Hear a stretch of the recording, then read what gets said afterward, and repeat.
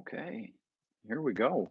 I think there's always a delay when we go live, and I'm never sure when it actually starts. So I like to give it just a little bit of a buffer before I get going here. Um, I won't always do this, but I will just because of the topic last week and a bunch of stuff I put out on social. I'll briefly recap the topic and stuff we talked about last week with the playoffs. I'd put out a couple polls. I wanted to get some feedback on that and get you some feedback on that as well. Plus some comments, conversations that we've had since the last episode. I just wanted to kind of recap, touch on that, put a bow on that before we start moving on to some stuff, uh, more time sensitive things that happened over the weekend, uh, players I was watching, took notice of, things like that. So a lot to get into this week. I'll start, like I said, kind of wrapping up the conversation from playoff talk. Got a lot of good responses from people, a couple DMs from coaches, some people sharing their opinions, thoughts. I didn't quite get as passionate of a response as I thought about the public private crowd. They tend to be pretty outspoken on social media when it comes to a potential public private split. So a little quiet. We might still be a little early for playoff talk too, with it being August, almost September now. Still a ways away from the start of the regular season for high school hockey, and then obviously playoffs. So we're early. I recognize that, but so yeah, there wasn't as much support for the going to two divisions as I thought. One even suggested adding more divisions as a solution. And I'd really have to think that one through, what that would look like. They had pitched, I think, 5 divisions total. So I just kind of have to break that down, see what it looks like. But like I said, with the number of teams we've got, I don't know. I just really have to think about it. But I had a couple polls out on social media. 57% disagreed going to two divisions with me on Twitter. But 61% was in agreement on Instagram. So it's actually kind of balanced there. But anyway, that's another topic for another day. And I'm sure, like I said, as the season wears on and we continue with this, we'll have more in-depth conversations. Maybe we even get some people on the pod to discuss and talk about playoffs format and what changes could be coming or what changes might continue to evolve the playoff system and continue to make it better. So if you're not following me on Twitter, Instagram, Facebook, I'm on TikTok. I just gotta get content to push through TikTok so far. But you can follow me on all the major channels. Here on YouTube, especially, be sure to like and subscribe. And then the podcast as well, Apple Podcast, Spotify, it's available there as well. So don't miss any of that. Did want to give a quick update. MDHL, I think this weekend might have put them at the halfway point of the season. I think they played 12 regular season games, and they've played 6 so far. So, quick update there. Team Black is at the top of the league with a 5-1-0 record. They're led by a whole bunch of CC kids: Brooks Rogowski, Josh Granowitz, Sebastiano Ivasil. There we go. Good trio to have in the fall. Obviously, will be an even better trio to have in the winter for Coach Cal. Obviously, a couple standouts. Cam Duffney leads the league in points. I don't think that's a big surprise. Obviously, he's one of the top returners to high school hockey and one of the big prospects to know. So he's got 15 points through 6 games. His Team Orange teammate Owen Hall, now not far behind with 13 of his own. Duffney obviously leads the way in goals. He's got 9. Rogowski, Granowitz, Brandon Davila out of Chelsea, Peter Sannon, and Bay City's Gunnar Weber are all averaging a goal per game. Joe Bettles, Jack Miller, Colin Porn, Jacob Van Zweden, some of the top goaltenders to know out of the league so far. Don't have much analysis on the league just yet. I haven't gotten to any league action, but we'll certainly be doing that here in the near future over the coming weeks. And obviously, they've got their MDHL showcase on typically October, November-ish. or October, not November. November we'd be in season. Typically around October, so I'll have that circled on the calendar. Their first showcase is coming up, I think, in 2 weeks. They're going out to Minnesota for the NAPHL showcase. That obviously runs concurrently to the NAHL showcase. I believe they're both going on in the same rink at the same time. Kind of marks the start of the NA season, and then also an opportunity to scout for next season and get a look at some of those youth hockey prospects that'll also be in the rink, also playing games. So MDHL, kind of an honorary invitee. Sorry, I'm gonna have to do this real quick. There we go. Fun stuff when you're going live. I didn't think the dog would be making an appearance on the pod, but there you go. Anyways, the NA showcase, NAPHL showcase running simultaneously in the same building. Really a great opportunity for scouts to get eyes on potential prospects to get in front of NA scouts. It's really unique opportunity there for the MDHL and kids that will be going to represent the league at that event. So, okay, so this past weekend was the AAA Kickoff Classic. A lot of Michigan-based teams in attendance. Obviously, it was in Grand Rapids. Fox Motors was, I believe, the host team technically for the tournament, or not tournament, showcase. And that kind of, in my mind, signifies the start of the AAA hockey season. I know it's the last weekend in August, and that's kind of crazy to say, but it's true. So, AAA hockey is going to be in full swing here, basically through March. But anyways, yeah. So AAA Kickoff Classic, kind of the starting point of the season, if you will. 14s, 15s, 16s, and 18s all in attendance.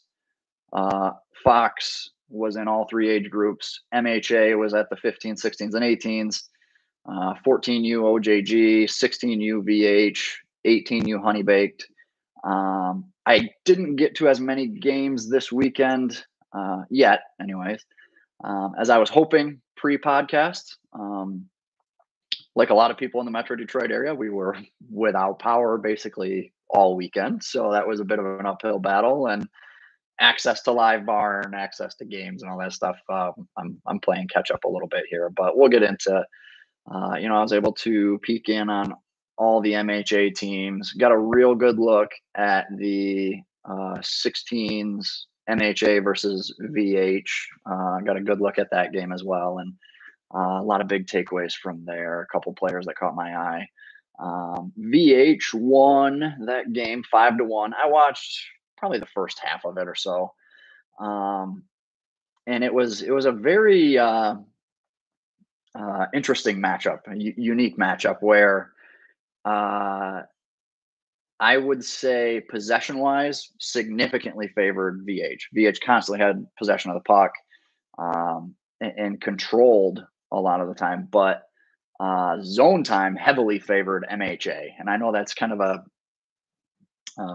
weird thought where one team possessed the puck way more, but the other team was in the offensive zone way more. So I'll try to elaborate or explain that as best I can, where a lot of the time was spent in VH's end. It's just VH was still in possession of the puck a lot of the time, and MHA was implementing a pretty aggressive forecheck that a lot of times was giving VH troubles with trying to break out of the zone or break out of the zone cleanly. But when VH was able to set up in the offensive zone, they moved the puck very well. They were very efficient, very clean. VH in that game in all three zones was just a much cleaner, prettier functioning team as a unit, which I would kind of expect, right? VH, I believe I counted 11, returned 11 players from last year. So you got a ton of continuity there. Probably, I'm going to assume at least a couple weeks worth of practice under their belts by now. So there's continuity, fluidity. You could see semblance of structure and systems in place, even if it's um, residual from last season, it's going to be more structure and format than MHA is going to bring to the table. MHA, with it being kind of that all-star high school team, you're getting players from all over the region, all over the state, who haven't had a whole lot of time to play together. So when you have that, you tend to play a much simpler style of game, which I think is what you saw. MHA was quick to get pucks out of their end and quick to get pucks deep in the attacking zone, and then obviously forechecked the piss out of VH, and applied a lot of pressure. That doesn't always correlate to really good offensive plays or give and goes or cycles down low, or some of those really good quality hockey plays that lead to grade A scoring opportunities. So, like I said, that type of game might keep the ice tilted in their favor, but it's not generating much success because you kind of need the prettier plays, the well executed plays to create an offense. Um, Conversely, VH was able to connect on a lot of those pretty plays and and get out of the zone cleaner, regroup through the neutral zone, tape to tape to tape, and then they're back on the attack again. VH was obviously came a little easier to them to execute on those clean plays, which ultimately led to offense. So, like I said, kind of a unique game, kind of an odd game if you looked at it. Like I said, with the ice tilted in MHA's favor, but they'd have all that zone time, but very little possession time, or any possession they did have, it was a quick shot on goal and it was a one and done, that type of stuff. So 5-1 final did feel a lot closer. It actually was, pretty good pace, pretty good competition. I thought, for someone like me, for someone like us around the state, you got to feel pretty good about that game as a whole, where it's an entire game full of high level Michigan hockey prospects. So it's a good opportunity. It's kind of a good feather in the cap, I think, for Michigan hockey as a whole. And I love to see the AAA world and the high school world kind of come together there too. It's a unique um, competition, competitive level that you don't get to see very often. And I would love to see more of it. How do we maybe get those types of teams into the Maha Showcase or the Maha State playoffs or something like that? That to me would just be very interesting, to say the least, because you see games like this where VH, who arguably, like, I think they're probably, when it's all said and done by the end of the season, will be the top '07 team in the state. So to see MHA, that kind of high school all-star team, skate with, compete with, I think shows and says a lot. So yeah, VH '07s. I mean, for the last couple of years, it's obviously been Little Caesars, and that '07 group was out of this world. I've talked about them a bunch, and I'm sure most of you listening know them very well as well. But some of those usual suspects, Horkoff, Trethaway, Slavic, they're obviously gone, not returning. They're going to play for the NTDP this fall. Plus, you have a handful of other '07s off of that Caesars team vying for USHL roster spots over the next couple weeks. Some may make it and continue on their junior path. Some may return to the youth hockey ranks, and maybe even potentially return to Caesars there. Caesars has added some players to the mix as well for the upcoming season. But ultimately, that '07 Caesars team is going to look a lot different today than it did a year ago. Well, I still expect them to be super competitive, a very talented team. But what I saw out of VH over the weekend, I liked. I think they've got some really good pieces. Like I said, they're returning a lot. They added Tommy Spencer, who was a kid that I thought really stood out this weekend, had a really strong weekend as well.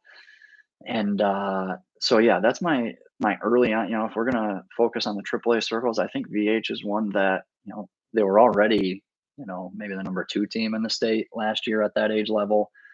Now at the 16U age level, with all the changes that have happened to to this age group over the last probably 3 to 6 months, I think VH is in a really good spot to potentially be that number one team in the 16U division. Um, so yeah, and showed why again in that game against MHA too. Like I said, a really good possession team. Did some really nice things. Let me see if I can pull my game notes up um, as we're talking here. But because I just wanted to get into some of my big takeaways, I guess from that game. A couple players that stood out to me. Obviously, I mentioned Tommy Spencer had a real nice goal. Clipped it from Live Barn, posted it on social yesterday. I'll probably do more of that too as the season wears on, as I come across some of those really nice plays, or a pretty line rush or a tic tac toe type play. As I kind of come across some of those highlights, I'd like to do a better job of putting those out on social and giving some guys some love in the process. I do want to clear it up a little bit though. I was going back and forth with someone yesterday about that highlight, and for every one player's great play, it's another player's bad play or not so great play.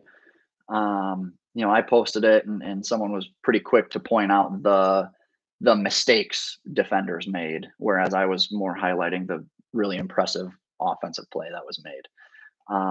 I'm way more in the business of highlighting, building one kid up as opposed to cutting someone else down, especially when we're talking about 15, 16, 17-year-old kids. I just way more like to focus on the positives than nitpick some of the negatives with those videos, with players' performances that I come across. I'm really going to do my damnedest not to publicly like nitpick and critique a player's game. And again, maybe not necessarily that I disagreed with the comments or the responses, like, oh well, the defender could have done this or the defender could have done that. Like, yeah, you're probably right, but ultimately, I'm going to leave that critique, that coaching moment up to the coach. I'm not going to publicly, point out what the kid could have done differently or what could have been done differently to avoid giving up a goal or something like that. I'll leave it in the coach's hands. I will, continue to be out here, YouTube, Twitter, Instagram, wherever you find me, focusing on the positives, the good I see in those videos, and maybe try to leave some of that negative stuff behind. So, um, but yeah, it was a really pretty goal. I posted it on Twitter. It's on Instagram. It's here on YouTube as well.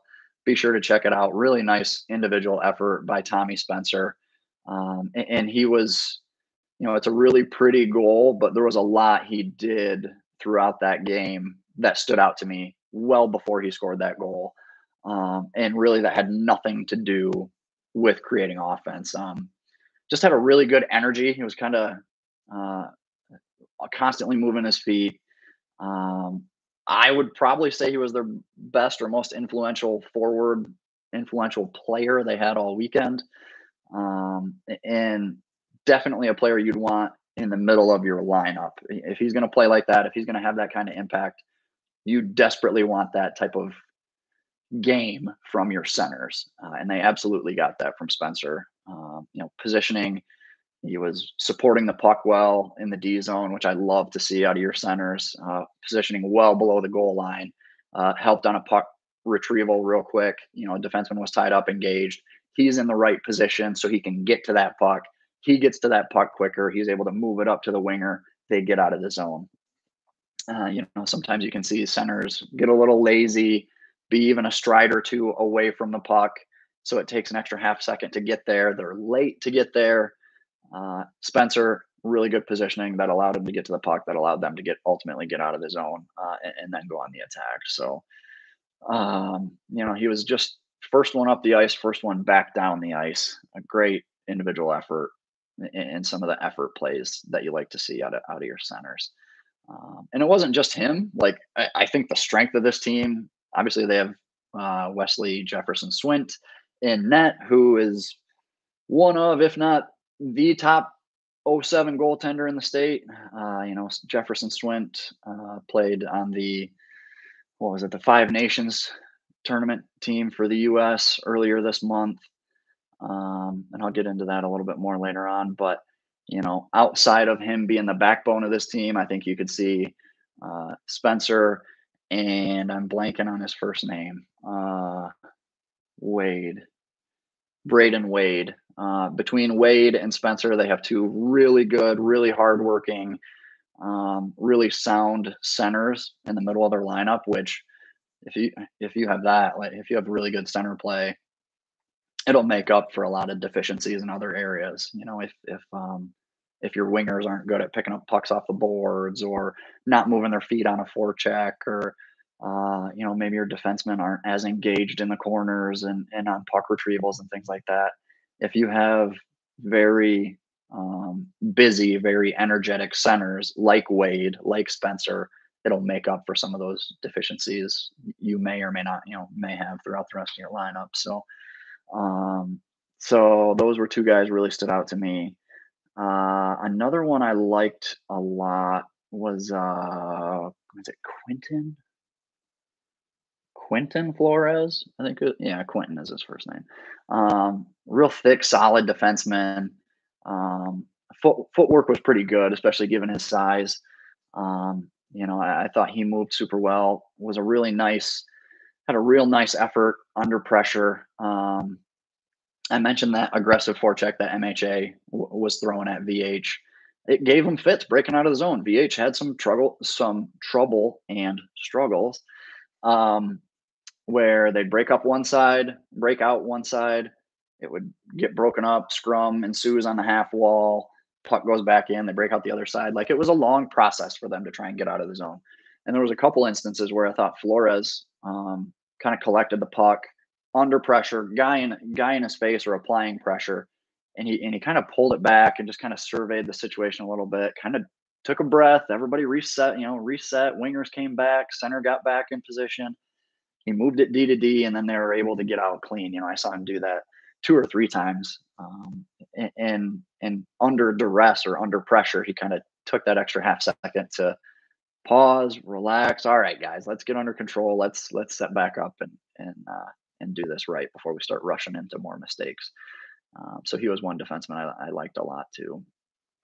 Let me see here. Da, da, da. Chase Reed was another, if we're looking at some of the higher end prospects on this team too. I mentioned Jefferson-Swint. Reed was another one that was on that Team USA that played earlier this month at Five Nations. I believe they went 3-1 at that tournament. And Reed, let me see, I have it here somewhere. Reed had 2 goals, 2 assists in 4 games there at the tournament. Jefferson-Swint had 2 starts, a 2.5 goals against average, and an 8.86 save percentage. Pretty good numbers, for both of them when you consider the competition level that would have been at that tournament, the international component to it, and all of that. So, will be interesting to see what they do moving forward for VH this season as well. Jefferson-Swint was in net against MHA, but like I said, wasn't contested or challenged too frequently. Like, it was kind of like I said, a slow, ugly, choppy game for MHA, where you're gaining the zone, you're putting a puck on net, or quick turnover and it's a long range shot from the half wall, some of that stuff. So I don't know how much Jefferson-Swint was ultimately tested in that game. And then Chase Reed, obviously, like I said, I love his intangibles. He's a big, tall kid, good reach. You love to see some of that out of defensemen, because you just can't coach that. And a kid his size to skate as fluidly and as well as he does, that's another feather in the cap for sure too. I love the way that kid walks the blue line in the offensive zone. Uh, footwork, like footwork and transition, I think at times can be a little clunky where he's going from forward to backward or something like that. If you can be a little more straight line, efficient, I guess I'll say. But ultimately, I mean, really great feet all around. The whole transition stuff might even be a little nitpicky, but the way he walks the blue line is pretty impressive too. And love the way he finds shooting lanes to get a puck through and all that. Does it pretty effortlessly, pretty with ease, and a fun one to watch off of that team too. So let me see before I get too far into some other stuff. Where was I? I'm losing my place. I got too many sheets open. I have like 35 tabs open on this thing. Um, but let's see here. Where was I? Um, the 5-1 finish too. Like I said, that even what I watched, it felt a lot closer. 5-1, I think, would kind of lead you to believe it was a pretty lopsided or a dominant game. I didn't get that impression. Like I said, it was pretty good back and forth. I think it was Will Keane in net for MHA. There might be a goal or two he wishes he had back where it just kind of bled through, like it's just one of those as a goalie you typically want back, where he's like, I should have had that one or something like that. So I don't think that score is indicative of what the game was, but ultimately a good one, like I said, for Michigan hockey as a whole. Let me see here. I think Wade, as I'm looking at Wade ended up, it wasn't really a tournament in the truest form. It was just kind of a showcase, not even a round robin, really. Just, some teams played 4 games, some played 3. It was a bit of a hodgepodge. But ultimately, pretty good level competition, I think. VH ended up going 4-0 in amongst 16s. Brayden Wade led the division in scoring. Brayden Wade led the division in scoring, 5 goals, 9 points in 4 games. So that's super solid. Spencer was up there as well. I think he had 8 points. And then Nolan Kaminsky as well, 7 assists and 8 points total. So I did, I'll give you a bit of a rundown as far as performance, how teams did. Let's see here. 14s, Fox Motors went 3-1 as well. The 15s, Fox Motors went 3-1. MHA Black, which would have been the 15s, went 2-2. 16s went 3-1 for Fox Motors. MHA 16s went 2-2. So that's all pretty good, pretty competitive hockey. And there's some good, even aside from the Michigan programs. You got the Junior Predators. I saw Seacoast Performance Academy. I know they're a good, solid program out of the East Coast. Team Minnesota. So there's some good clubs that were here as well. Good competition. Let's see. Honey Baked. What is this? Honey Baked 18s went 1-2 in 3 games, but yeah. So like I said, there's some teams I still got to get to. Some games I wanna look at from this weekend and kind of start piecing some things together as well. But let me see. Just want to make sure I'm not missing anything as I start to put a bow on this. Let me see. 28 minutes. I thought I was going to be a little shorter than that, but we're on a pretty good clip with these podcasts. About 30 minutes. I don't know if that's too long, too short for the average listener. Do you want a quick hitter, 15 minutes, and we're good? You looking me to stretch this out? Maybe we go into an hour and I really get into more players or matchups, things like that. But AAA season, the hockey season's upon us, people. I've been saying it, I think, for at least 2 episodes now. But crazy to think, September is here this weekend. I started plugging in some of the AAA schedules and information I could find on my calendar, and it's about to be full go from here on out, which is fun. I think we'll finally get into some of this cool content I've been teasing for a little bit. Matchups, previews, players to watch, predictions, all that fun stuff. So the more I get my calendar filled out, we can start projecting and looking out ahead. I will mention any high school coaches. I'm welcoming any and all schedules. If you haven't sent me already, I know I've heard from a good amount of not just coaches but players as well. Hey, did my coach get you this? If he didn't, here it is. Some of that stuff. So if you have those schedules, please get them to me as soon as you can. I'd love to take a look. Would love to start circling some dates on the calendar and make sure I don't miss anything.